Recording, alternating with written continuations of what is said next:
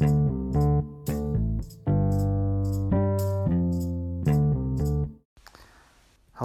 and welcome to episode 3 of Fight Me, a mixed martial arts news and opinion podcast. Mostly opinion, though.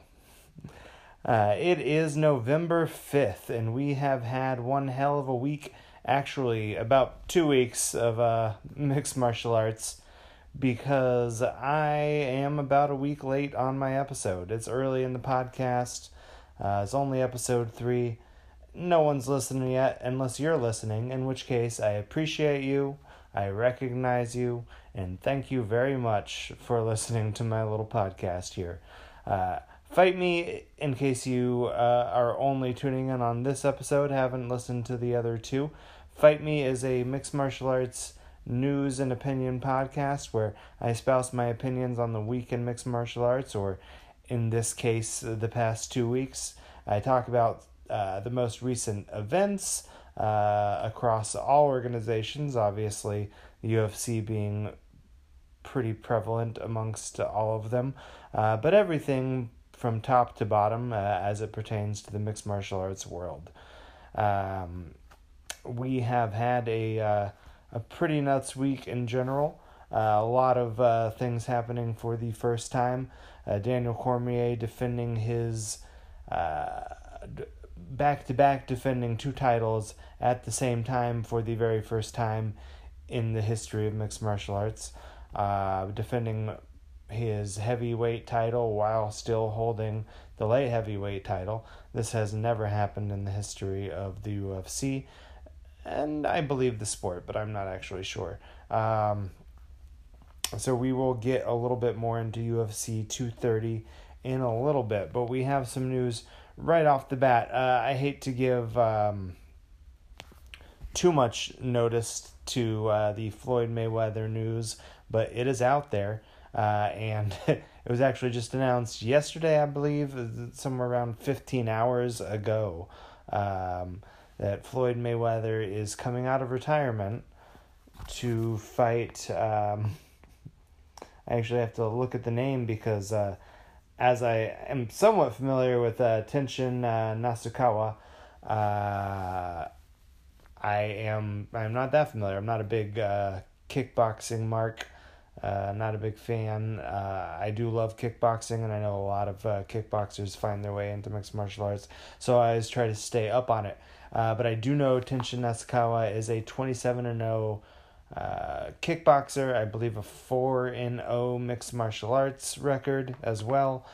Big up-and-comer, and just a very impressive young guy, 20 years of age, less than half the age of Floyd Mayweather. So I understand why anybody would want to make a name in the mixed martial arts world off of beating this young man. I don't understand why Floyd Mayweather is fighting him. I mean, obviously, it makes some sense. We've seen many boxers and mixed martial arts fighters sort of try to find their way into the Asian market for mixed martial arts or boxing. There's a huge untapped market there for combat sports athletes, for sure. But I don't understand why Floyd Mayweather wants to do it at this point in his career under the flag of Rizin Mixed Martial Arts. Rizin being an organization that is owned and operated by a disgraced promoter, sort of fell apart in the whole. If you know anything about after Pride, then Dream came about, then Rizin, kind of all under the same umbrella. But they've all been sort of marred by controversy, being mobbed up, having ties to the Yakuza. Many fighters from Pride coming out with stories about thrown fights. Several fighters saying that they had been basically incentivized to take steroids. A lot of things like that. So it is interesting that Floyd Mayweather would decide to fight in an organization that had been so widely marred with controversy not even necessarily controversy at this point, facts stating that they had been corrupt. So I'm not saying that he's entering this fight because it is fixed. I don't think it would make a lot of sense for either fighter at this point in their career, either Mayweather or Nasukawa, to throw a fight at this point because, they both have undefeated records and they are both big up-and-comers. Not up-and-comers, Nasukawa obviously being the younger of the fighters, but they both have flawless records, and it just wouldn't make either sense for either of them to risk tarnishing that. But it's anytime Floyd Mayweather announces a fight, people are going to pay attention, and the reason it's sort of prevalent in the mixed martial arts world is twofold, in my opinion. He's been talking about fighting Khabib Nurmagomedov, the UFC's new lightweight champion and a long-time big name in the mixed martial arts world. And if I could say any one thing that I'm very happy about this fight being booked for, it is the fact that we are going to, at least for a little while, stop talking about Floyd Mayweather fighting Khabib Nurmagomedov. It's making me sick at this point. Khabib Nurmagomedov has finally gotten to the place he needs to be in the mixed martial arts world. He's finally proven himself amongst the best of the best. People can, to an extent at least, stop saying that he has not proved himself to be one of the best in the world. He beat Conor McGregor. He's beat everybody he had to beat on the way up. Sure, he still, in my opinion, has to defend his belt a few times to really, truly prove himself as one of the greatest of all time. He's well on his way to doing so, obviously, but I'd like to see him continue to do it in mixed martial arts, not fight the Conor McGregor, not play the Conor McGregor game, not fight the Conor McGregor way. He doesn't have to do any of that. He shouldn't do any of that. He doesn't need to fight Floyd Mayweather. What he needs to do is stay in mixed martial arts, become the pride of the sport, become the pride of the organization, become one of the most winning champs of all time. He's definitely capable of doing all of that. And that is, in my opinion, how he carves out his legacy. Not by doing the Floyd Mayweather thing, not by talking shit in public, and which I think he's starting to do more and more now that his English has gotten better. But I think what we want to see, or at least what I want to see, is a champion who wins by winning, which Conor McGregor, as much as he has, I'm not taking away anything that he's done, but Conor McGregor wins regardless if he wins or loses. He is able to do that because of who he is. He's able to get this huge fan base that will be with him no matter what. And he's going to be able to make his money through many different ways. His whiskey, different endorsements, promotions. He has that kind of personality. He can do that. I think if Khabib tries to do that, he is going to completely squander who he is as a person and as an athlete, when he really has a chance here to become a part of history, to become one of those champions that looks unbeatable, looks godlike. If he wins a few more fights, he takes on Tony Ferguson, which in my opinion is one of the hardest matchups for him. Or even goes on to fight Ben Askren at catchweight, which is something I guess we can go ahead and talk about it now because this kind of bleeds into that. But Ben Askren now being a force in the UFC. If you don't know who Ben Askren is, then you're not a big mixed martial arts fan, or you at least have not necessarily been paying attention to anything outside of the UFC. Ben Askren, at least one of the best fighters to never fight in the UFC. Fedor being another a couple other fighters throughout the sport. But I would say that Ben Askren is definitely one of the biggest ones. Multiple-time Olympian, amazing wrestler, has barely been touched in his mixed martial arts career, taken very little damage, and looked all but unbeatable in every fight that he's had up until now. Being traded traded, I said it, because believe me, I've been struggling with this one too, but the Demetrius Johnson for Ben Askren trade between the UFC and one championship is a trade. I know it doesn't make a lot of sense because neither are actual employees of either organization. They're both contractors, but each organization has bought the other's contract. Not a trade in the traditional sense, not a trade like in football or basketball or baseball or any of that, but a trade nonetheless. I read another news outlet saying that this couldn't be a trade. It's more of a mutual agreement between organizations and fighters to send one fighter to the other organization. I don't know why we're really parsing words here. That sounds like a trade to me, just a trade under the confines of the organizations that we're dealing with. Regardless, I think it at least sets a precedent. If it does nothing else, it sets a precedent when fighters are unhappy with where they are, like a Mark Hunt, who obviously has had a lot of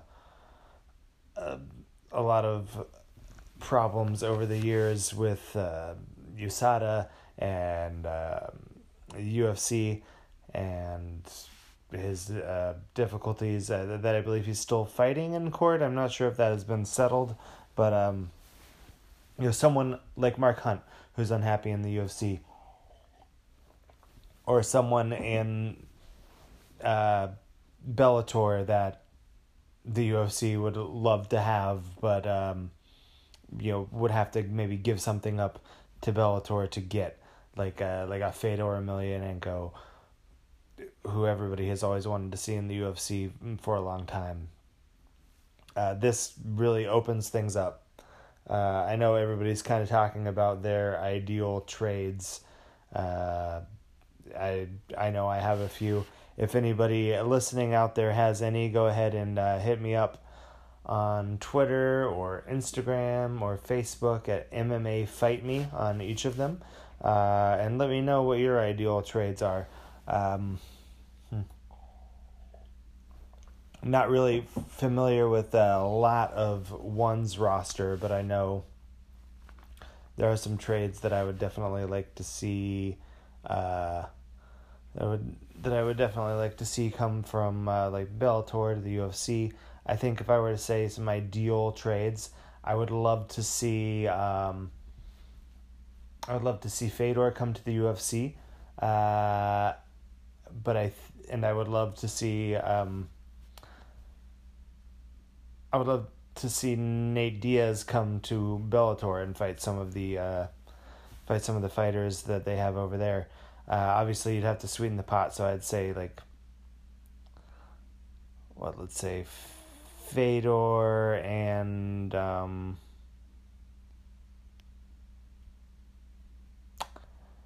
like one of the Pitbull brothers over to the UFC for like a Nate Diaz. I think that would be the kind of thing that we could start looking at in the future. Or no, you know what? Even like a Mark Hunt over to the UFC, as opposed to Nate Diaz, something like that. There's a lot of things, implications in the future, and this really sets a precedent when somebody in one organization is unhappy, would like to go into another one.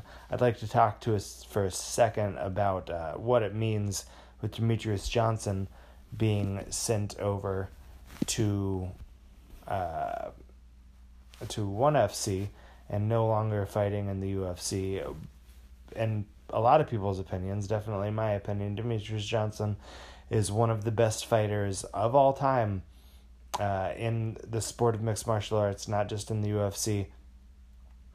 One problem a lot of people have had is that maybe he hasn't faced the caliber of fighter that a lot of other people who are considered greats have fought.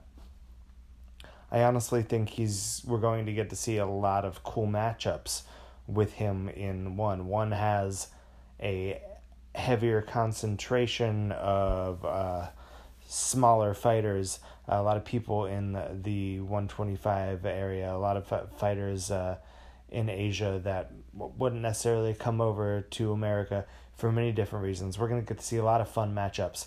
I know Demetrious Johnson is going to get sponsors again, which is fucking awesome for him.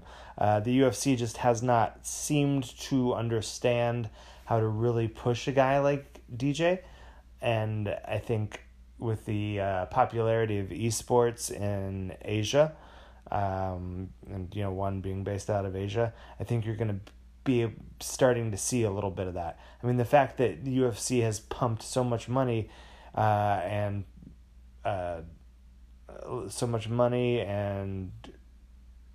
commercials and advertising into their video game, but not really use the fact that one of their champions and one of the greatest fighters in the history of mixed martial arts, Demetrious Johnson, is huge on gamer streaming. Has a lot of followers on Twitch, very popular gamer to watch, and he's in their video game. I think one is really going to be able to use things like that, and I know now that Demetrious Johnson has the ability to have sponsors back. Like, one doesn't have anything like the Reebok deal, which basically killed all of the fighters' in-ring sponsors. He's now going to be able to get all that back.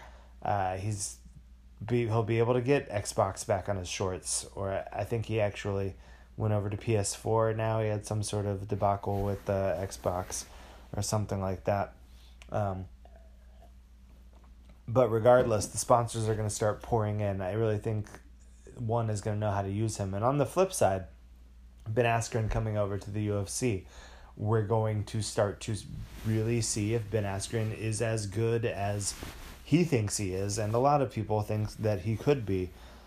I think it might have been the best career choice possible for him, because he was able to get in tons of experience against maybe not UFC fighters, but high caliber fighters. Starching guys like Douglas Lima, who Douglas Lima crushes people. He's a great fighter. He had in my opinion, a really close fight with Rory McDonald, who a lot of people think is one of the best welterweights of all time, and I would agree with those people. Just made him look like nothing, and that's what Ben Askren does to people. So it would be really interesting to see what Ben Askren is able to do against the elite of 170. The one sort of funky part there, yeah, I meant to say funky.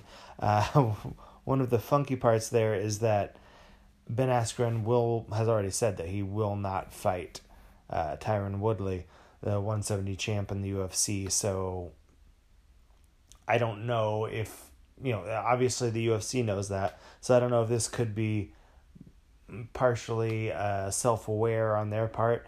Maybe they're thinking about trying to build up that 165 weight class, which would be perfect for Ben Askren. Maybe we'll start to see some of these fighters who are more suited for 170 fall into that. Maybe Nate Diaz, Poirier, people like that. I don't really think it would take much to build up that 170 weight class. Another big fight that everybody's talking about with Askren is the George St. Pierre fight. I'd like to see Ben Askren get in quite a few fights before we're even talking about that. And that being said, I don't know that George St. Pierre would even want that. He's said that if he were to take a fight, or another fight, it would be for legacy, and I really don't see Ben Askren, a basically unproven commodity at this point, I don't think he would consider fighting him. Not only an unproven commodity, but a super dangerous fighter for somebody like Georges St-Pierre, who relies so heavily on his wrestling and being able to take people down and dominate and control them, would not be able to do that with Ben Askren. So I really don't see him Georges St-Pierre wanting to take that fight. But it is something people have been talking a lot about, because Ben Askren will probably be fighting at welterweight. That is, unless they decide to make a 165 weight class, which I haven't talked about on the show before, but I'm all about adding more weight classes. I don't know how you guys feel out there. Feel free to weigh in and let me know. If you're listening to me on Anchor, you can go ahead and leave a voice message. Let me know how you feel about adding more weight classes. I've heard a lot of people saying that it would dilute the star power of each champion. Adding too many champions will start to water things down. I think that might have been a little true in the beginning of the UFC, when we were really trying to build stars and things like that. And I know we are still trying to build stars in any sport. Any sport is made stronger by having these big icons, but I really don't see a problem. I think if you added a 165 tomorrow, there would be plenty of people to fill it. A guy like Kevin Lee could really use to go up in weight class. Plenty of these big 155ers that aren't quite big enough to go up to 170. They would do really well at 165. And then you just make 175 instead of 170. It's always been a weird jump for me anyway. From 155 to 170 to 185. Doesn't make a whole lot of sense. So you just make 175.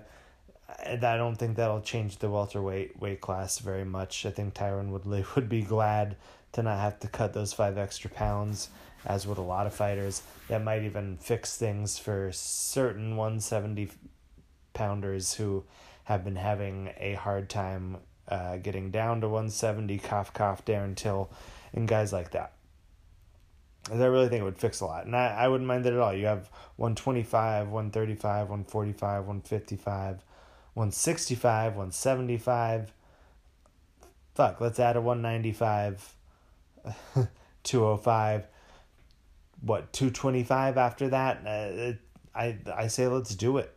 That would just make more sense to me than having a heavyweight division where guys who are 225 are fighting guys who are 260. I know we kind of want to hold on to those last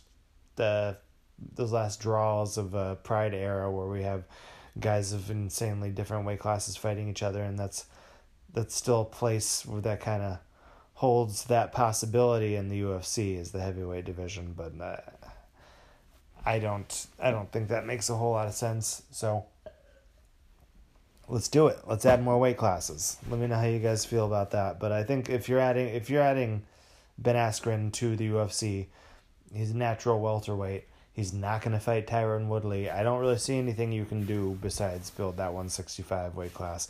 We've been talking about it for a while. Dana White said point blank that he is not interested in doing that.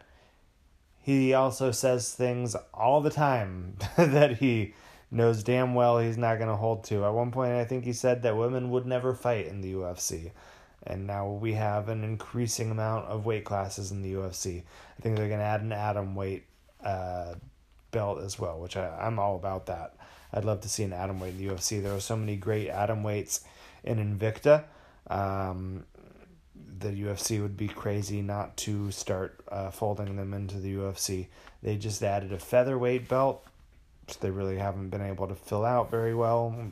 Of course, we have that Cyborg Nunes fight coming soon. Hopefully that will help kind of solidify that weight class. We just added 125. So not only are there women fighting, but there's an increasingly larger amount of weight classes there. So let's keep it going.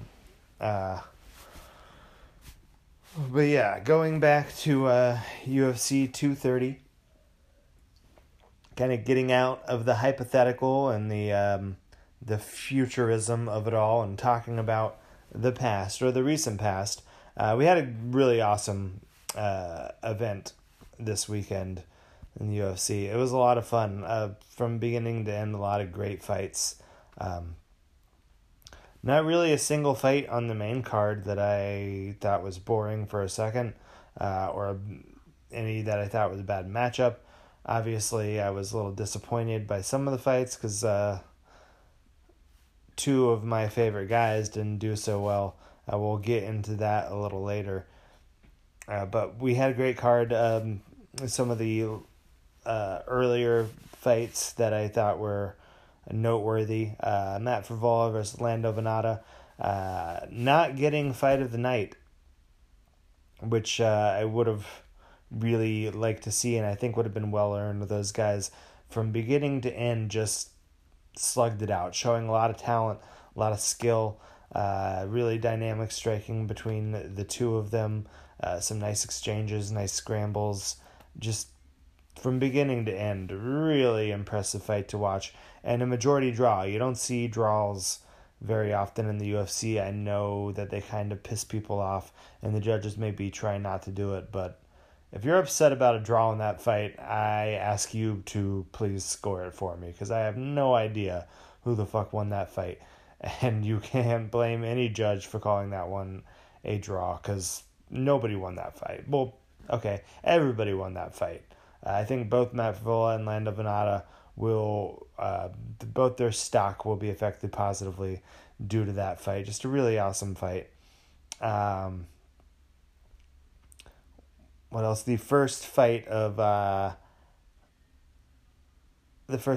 night, or of the main card, Israel Adesanya versus Derek Brunson. Israel Adesanya being one of two people to be given performance of the night. Jared Cannonier, who we'll talk about later, and Israel Adesanya. Both great performances by both of them, but Israel Adesanya answering all questions anyone had against him or about him. I know a lot of people were saying that Derek Brunson was going to be the biggest challenge Israel Adesanya has faced thus far, and that is true. He's probably the most complete fighter, one of the most successful fighters that Israel Adesanya has fought. But I will say, this isn't any slight on Derek Brunson. Just stylistically, I was not surprised by the outcome. Derek Brunson's the kind of fighter who takes a lot of risks, and that's not something you can do against a striker like Israel Adesanya, a marksman like him. Derek Brunson's known for taking chances to get in and get that shot, or get in and land a powerful overhand, or something like that. Israel Adesanya is not somebody you can take any chances with, and that was proven. And I think after this fight, it's nothing but killers for Israel Adesanya at middleweight. And there is no shortage of killers at 180, an always stacked division. But honestly, I know it's pretty popular to be on the bandwagon for Israel Adesanya. He's a charismatic dude. He's got a great look, awesome accent, always quick with the memes, a cocky guy, but also a relatable guy. You're really the complete package, and I think the UFC has done it right with him. A lot of people thought Israel Adesanya's last fight was too much too soon for him, and he beat his opponent handily. In this fight with Brunson, same thing. People thought that it was too much too soon. They thought they should give him another fight that was easier to win, and he handily won that fight in the first round, which was honestly a matchup that I liked for him in the beginning. But after this, you got to start giving him killers, and he's got to prove himself. But even at the top of the UFC, the UFC's middleweight division, I definitely think Adesanya has the ability to beat most people at the top. I definitely like to see it. But nonetheless, just a really impressive victory against Derek Brunson. What else do we have here? Sijara Eubanks versus Roxanne Modafferi. Unanimous decision for Sijara Eubanks. Great victory for her. Roxanne Modafferi is no joke. Pretty impressive.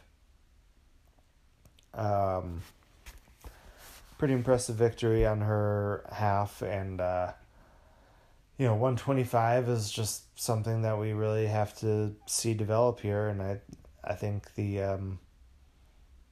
upcoming title fight with Shevchenko and Jędrzejczyk is going to really help turn that, and if it's an amazing fight and it draws a lot of eyes to it, which I think it has everything it needs to be, I really think that it's gonna make for some exciting matches coming up, and I think Sijara Eubank has definitely earned her place to have the next title shot against whoever wins that fight. I don't really see anybody else who would make sense for her, so and especially since she was supposed to have it already. And that whole flip-flop back and forth where she was Jędrzejczyk was already scheduled the fight, and then it got taken away from her because they needed a headliner for this card, but then Cormier became the headliner, so they stripped it back away from Sijara Eubanks and gave it back to Joanna. The big crazy mess, and they definitely owe Sijara that title shot, so I hope she gets it sooner rather than later. And then we had Jacare defeating Weidman in the fight of the night. Obviously the bigger fight, bigger than Frivola versus Venata, so I understand why they gave it to him. Complete with a finish, not a majority draw like the other one. So I see why they gave it to the two of them. Early on in the fight, I thought Weidman was gonna walk away with it. Doing a really good job, landing crisp combinations. His hands were on point as always. In my opinion, really controlling the fight, even though it was still pretty tight. Jacare's no slouch anywhere in the octagon, but definitely on his feet, doing a really good job, all the way up into the third round where he landed a really crisp, clean, straight, and knocked Weidman to his feet. And the ref in one of the worst, I believe it was Dan Margliata, one of the worst examples of his refereeing skills that I've ever seen. Usually, I'm not saying anything about him in general. I understand it's a difficult job, but it was a really bizarre stoppage. It looked like when Jacare dropped Weidman to the ground that he was going to start to break it up. So Jacare kind of stopped, and then he also stopped and kind of gave a shoulder shrug. And Jacare looked at him like, "Are you serious?" And then he started to punch Weidman, and Margliata threw him off. It was really confusing, but nonetheless, great win for Jacare, advancing him up the ladder. What can I say? He's a guy who's been there for a long time as a gatekeeper. I hope he gets another title shot eventually. But if anything, I'd like to see him put up against some of the young guys who are on their way up in that division. Adesanya versus Jacare would be an amazing fight. They both fought this weekend. They'll both be on course to be ready for another fight. That's something I would love to see. So, UFC, get on it. I know you're listening to this podcast. Just kidding, I know you're not. But that was an awesome fight. Jared Cannonier putting on a great win. Pretty impressive as well. Moving on to the main event. Daniel Cormier versus Derek Lewis.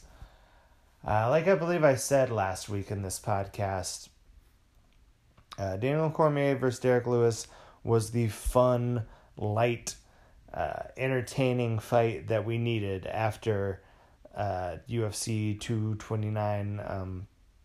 The whole craziness between Khabib and Conor, the whole brawl, all the dark geopolitical shit talking, Conor's drunken tirade, pouring a shot of whiskey in Khabib's face and making fun of him for not drinking it, even though he knows that he's Muslim and it's against his religion.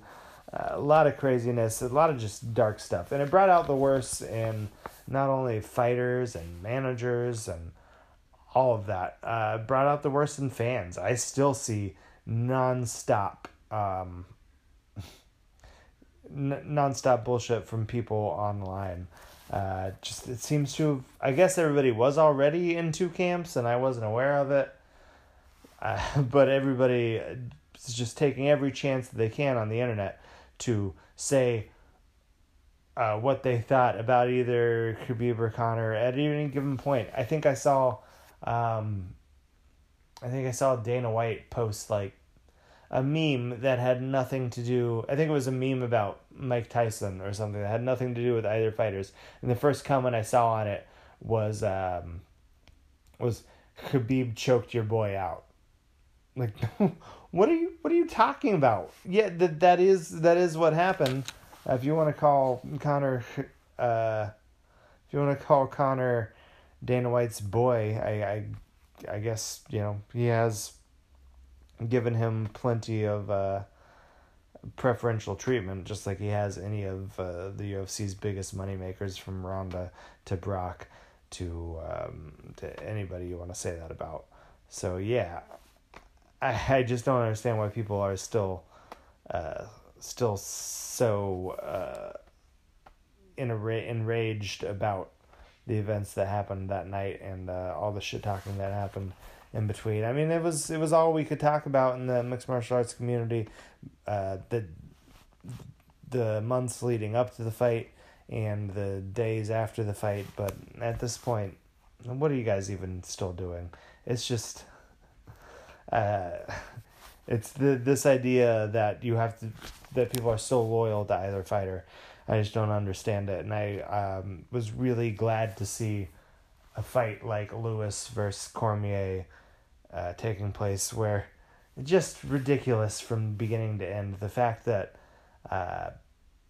Cormier was recovering from a broken hand, the UFC asked him if he could fight on this card to sort of save the card, if you will, even though it was already a pretty great card, but they didn't have any headline fight. And especially after that Nate Diaz, Dustin Poirier fight dropped out, there was really nothing to helm the ship. So they asked Daniel Cormier if he would fight. He was still recovering from a hand injury, so he said, well, that depends who it is. They told him Derek Lewis, and I guess he thought he could beat Derek Lewis with a injured hand, and he was right, because he definitely could. So there's definitely something to say about Derek Lewis not fighting Stipe Miocic and giving him his rematch, but fighting the number 2 guy under Stipe Miocic, a fighter who is exceptionally less dangerous. I'm not saying that Derek Lewis isn't dangerous. He can knock anybody out at any given time, and that's why we love watching him fight. And he proved that in his last fight against Alexander Volkan. But I did not think for a second that he was going to be able to do that against Daniel Cormier, and I was right. And the Vegas odds showed that no one else really thought he could do it either. I believe the odds opened around 800. I don't know what they were by the time of the fight, but they were still pretty high in Daniel Cormier's favor. Derek Lewis had one way to win this fight, and he was not able to do it. I don't even think he was able to land a shot, honestly. He did exactly what we thought he would do. He took Derek Lewis down. He looked great. He looked insanely fast for a heavyweight, way too fast for a fighter like Derek Lewis. I love Daniel Cormier at heavyweight.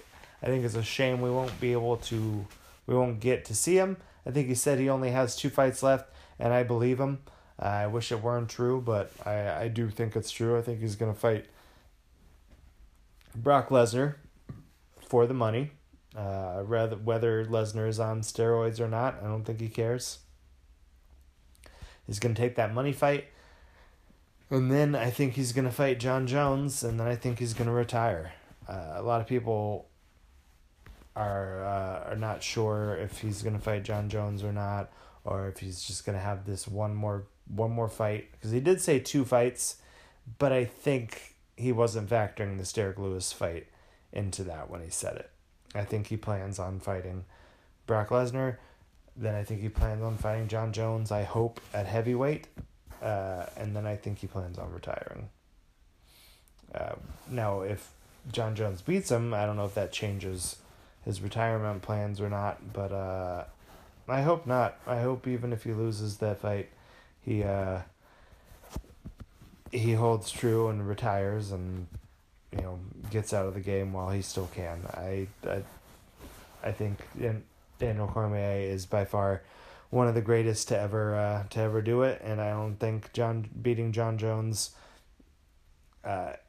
is really something that he needs to do. Now that being said, I know he's a fierce competitor, and I wouldn't be able to tell him that. I think he probably cannot call it quits until he defeats Jon Jones. So I think that's what he's going to do. But that being said, that brings me to our Fight Me point of the week, where I state a stern opinion of my own that might not be popular. Sometimes it might be popular. I don't know. It doesn't matter if it's popular or not, because it's my opinion, and that's why I'm bringing it up on this show, and I want you to feel free to fight me about it. That's right. I am going from all 4 corners of the internet to rile up your scourge and get you all flustered up like you love to do, internet. And I want you to argue or agree, whatever you want to do. Just make sure to put your fighting shoes on. So go. I'm gonna read my statement, and after that, I want you guys to go to Twitter, Instagram, Facebook, and fight me on it. Hashtag MMA Fight Me on Twitter. Hashtag MMA Fight Me on Instagram. Hashtag MMA Fight Me on Facebook. I don't know if you do hashtags. I know some people do, but I think it's mostly just old people who don't know how hashtags work. Regardless, here we go. I think Daniel Cormier has revitalized the heavyweight division in the UFC. I honestly have not been excited about the heavyweight division since Cain Velasquez was champion. One of the most important heavyweights of all time, Cain Velasquez. The only reason Daniel Cormier was fighting at 205 in the first place was because Cain Velasquez is a training partner of his and a teammate, and he did not want to compete against him. Ever since Cain Velasquez, we've really had a pretty weak heavyweight division. And if it weren't for Daniel Cormier's teammate being Cain Velasquez, he would have stayed heavyweight in the UFC the entire time and probably, in my opinion, become the heavyweight champion. I don't know if we ever would have had a Stipe Miocic if Daniel Cormier hadn't gone down to 205. That being said, Stipe, I'm not taking anything away from Stipe. He was one of the greatest heavyweights of all time. But we saw how he looked against DC, and I do not see a rematch against Stipe being any different with DC. I think DC's got his number big time. He's got everything that Stipe has. A lot of people say that DC's not a true heavyweight, that Stipe is going to have that size and power over him. If they go into a rematch, it might look a little different. I don't know about that. I think DC is a natural heavyweight. Yeah, he's soft. He's a big doughy guy, but I mean, we've seen firsthand that that's how he fights best for one reason or another. I mean, he was even soft when he was an Olympic wrestler. He's just always going to have some extra fat on him, and for whatever reason, he derives his energy from junk food, apparently, because he's at his best when he's got that extra weight. He came into that heavyweight fight against Stipe Miocic weighing more than the champ, weighing more than Stipe. So, yeah, it's obvious to me more now than ever that heavyweight is Daniel Cormier's natural division, and I think he's going to go out on top as a heavyweight, and I think he has... I really hope he doesn't retire after 2 fights, but I think that if he does, he's going to make the heavyweight division a better place for it, and he's riding the wave of a trend that I love to see in the UFC, which is guys who were killing themselves to get down to 205, fighting at heavyweight, and proving that they are actually the more suited fighters for heavyweight. I know we've got there's definitely going to be some freaks of nature who come out who are athletic, natural 205ers, guys who have to cut down to 265.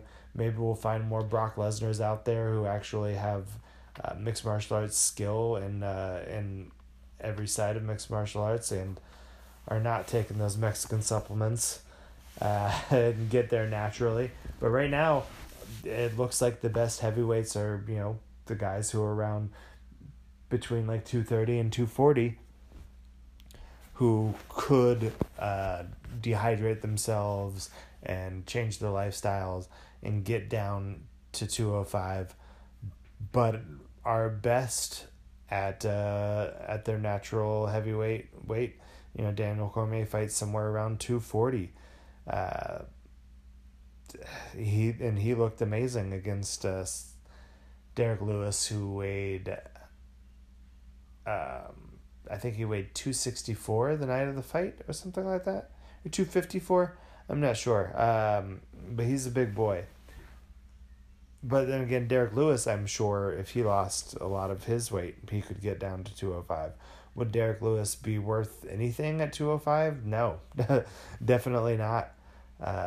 Just based on his skill level, if he loses a lot of that power, the way he moves and his skill set, he would be dead in the water at 205. So I think as we start to see these 205ers go up, we'll start to see that, let's face it, the heavyweight division in the UFC is one of the last places where a guy like Derek Lewis can survive. One of the last places that still resembles the old days of the UFC. And there will always be a place for those guys. There will probably always be a few of them at the highest level in the UFC because they can knock anybody out at any point in time. But I think we're going to start to see fewer of those guys, and we're going to start to see more and more of these fast-moving heavyweights. And I think Daniel Cormier is to thank for that. And I think Daniel Cormier has revitalized the heavyweight division. If you don't agree with me, hit me up on Twitter, Instagram, Facebook at MMA Fight Me and fight me about it. And that is our Fight Me point of the week. So however you feel about that, hit me up. That brings us to the end of our podcast. Thanks everybody for listening. Please hit me up on all those social media platforms that I just gave to you. And check us out. We're going to be doing this once a week. I swear, from now on, I'm going to do it once a week. I'm taking this shit seriously. And as of next week, I will start to have actual good sound and production. We're kind of retooling everything. We're going to take this podcast out of the 90s and into the 2000 and teens, if that's what it's called that we're in right now. Whatever it is, that's where we're headed. We're headed into the future, ladies and gentlemen, so please check in next week. As always, I have been Anthony Tadero, and if you don't like it, you can fight me about it. Until next week.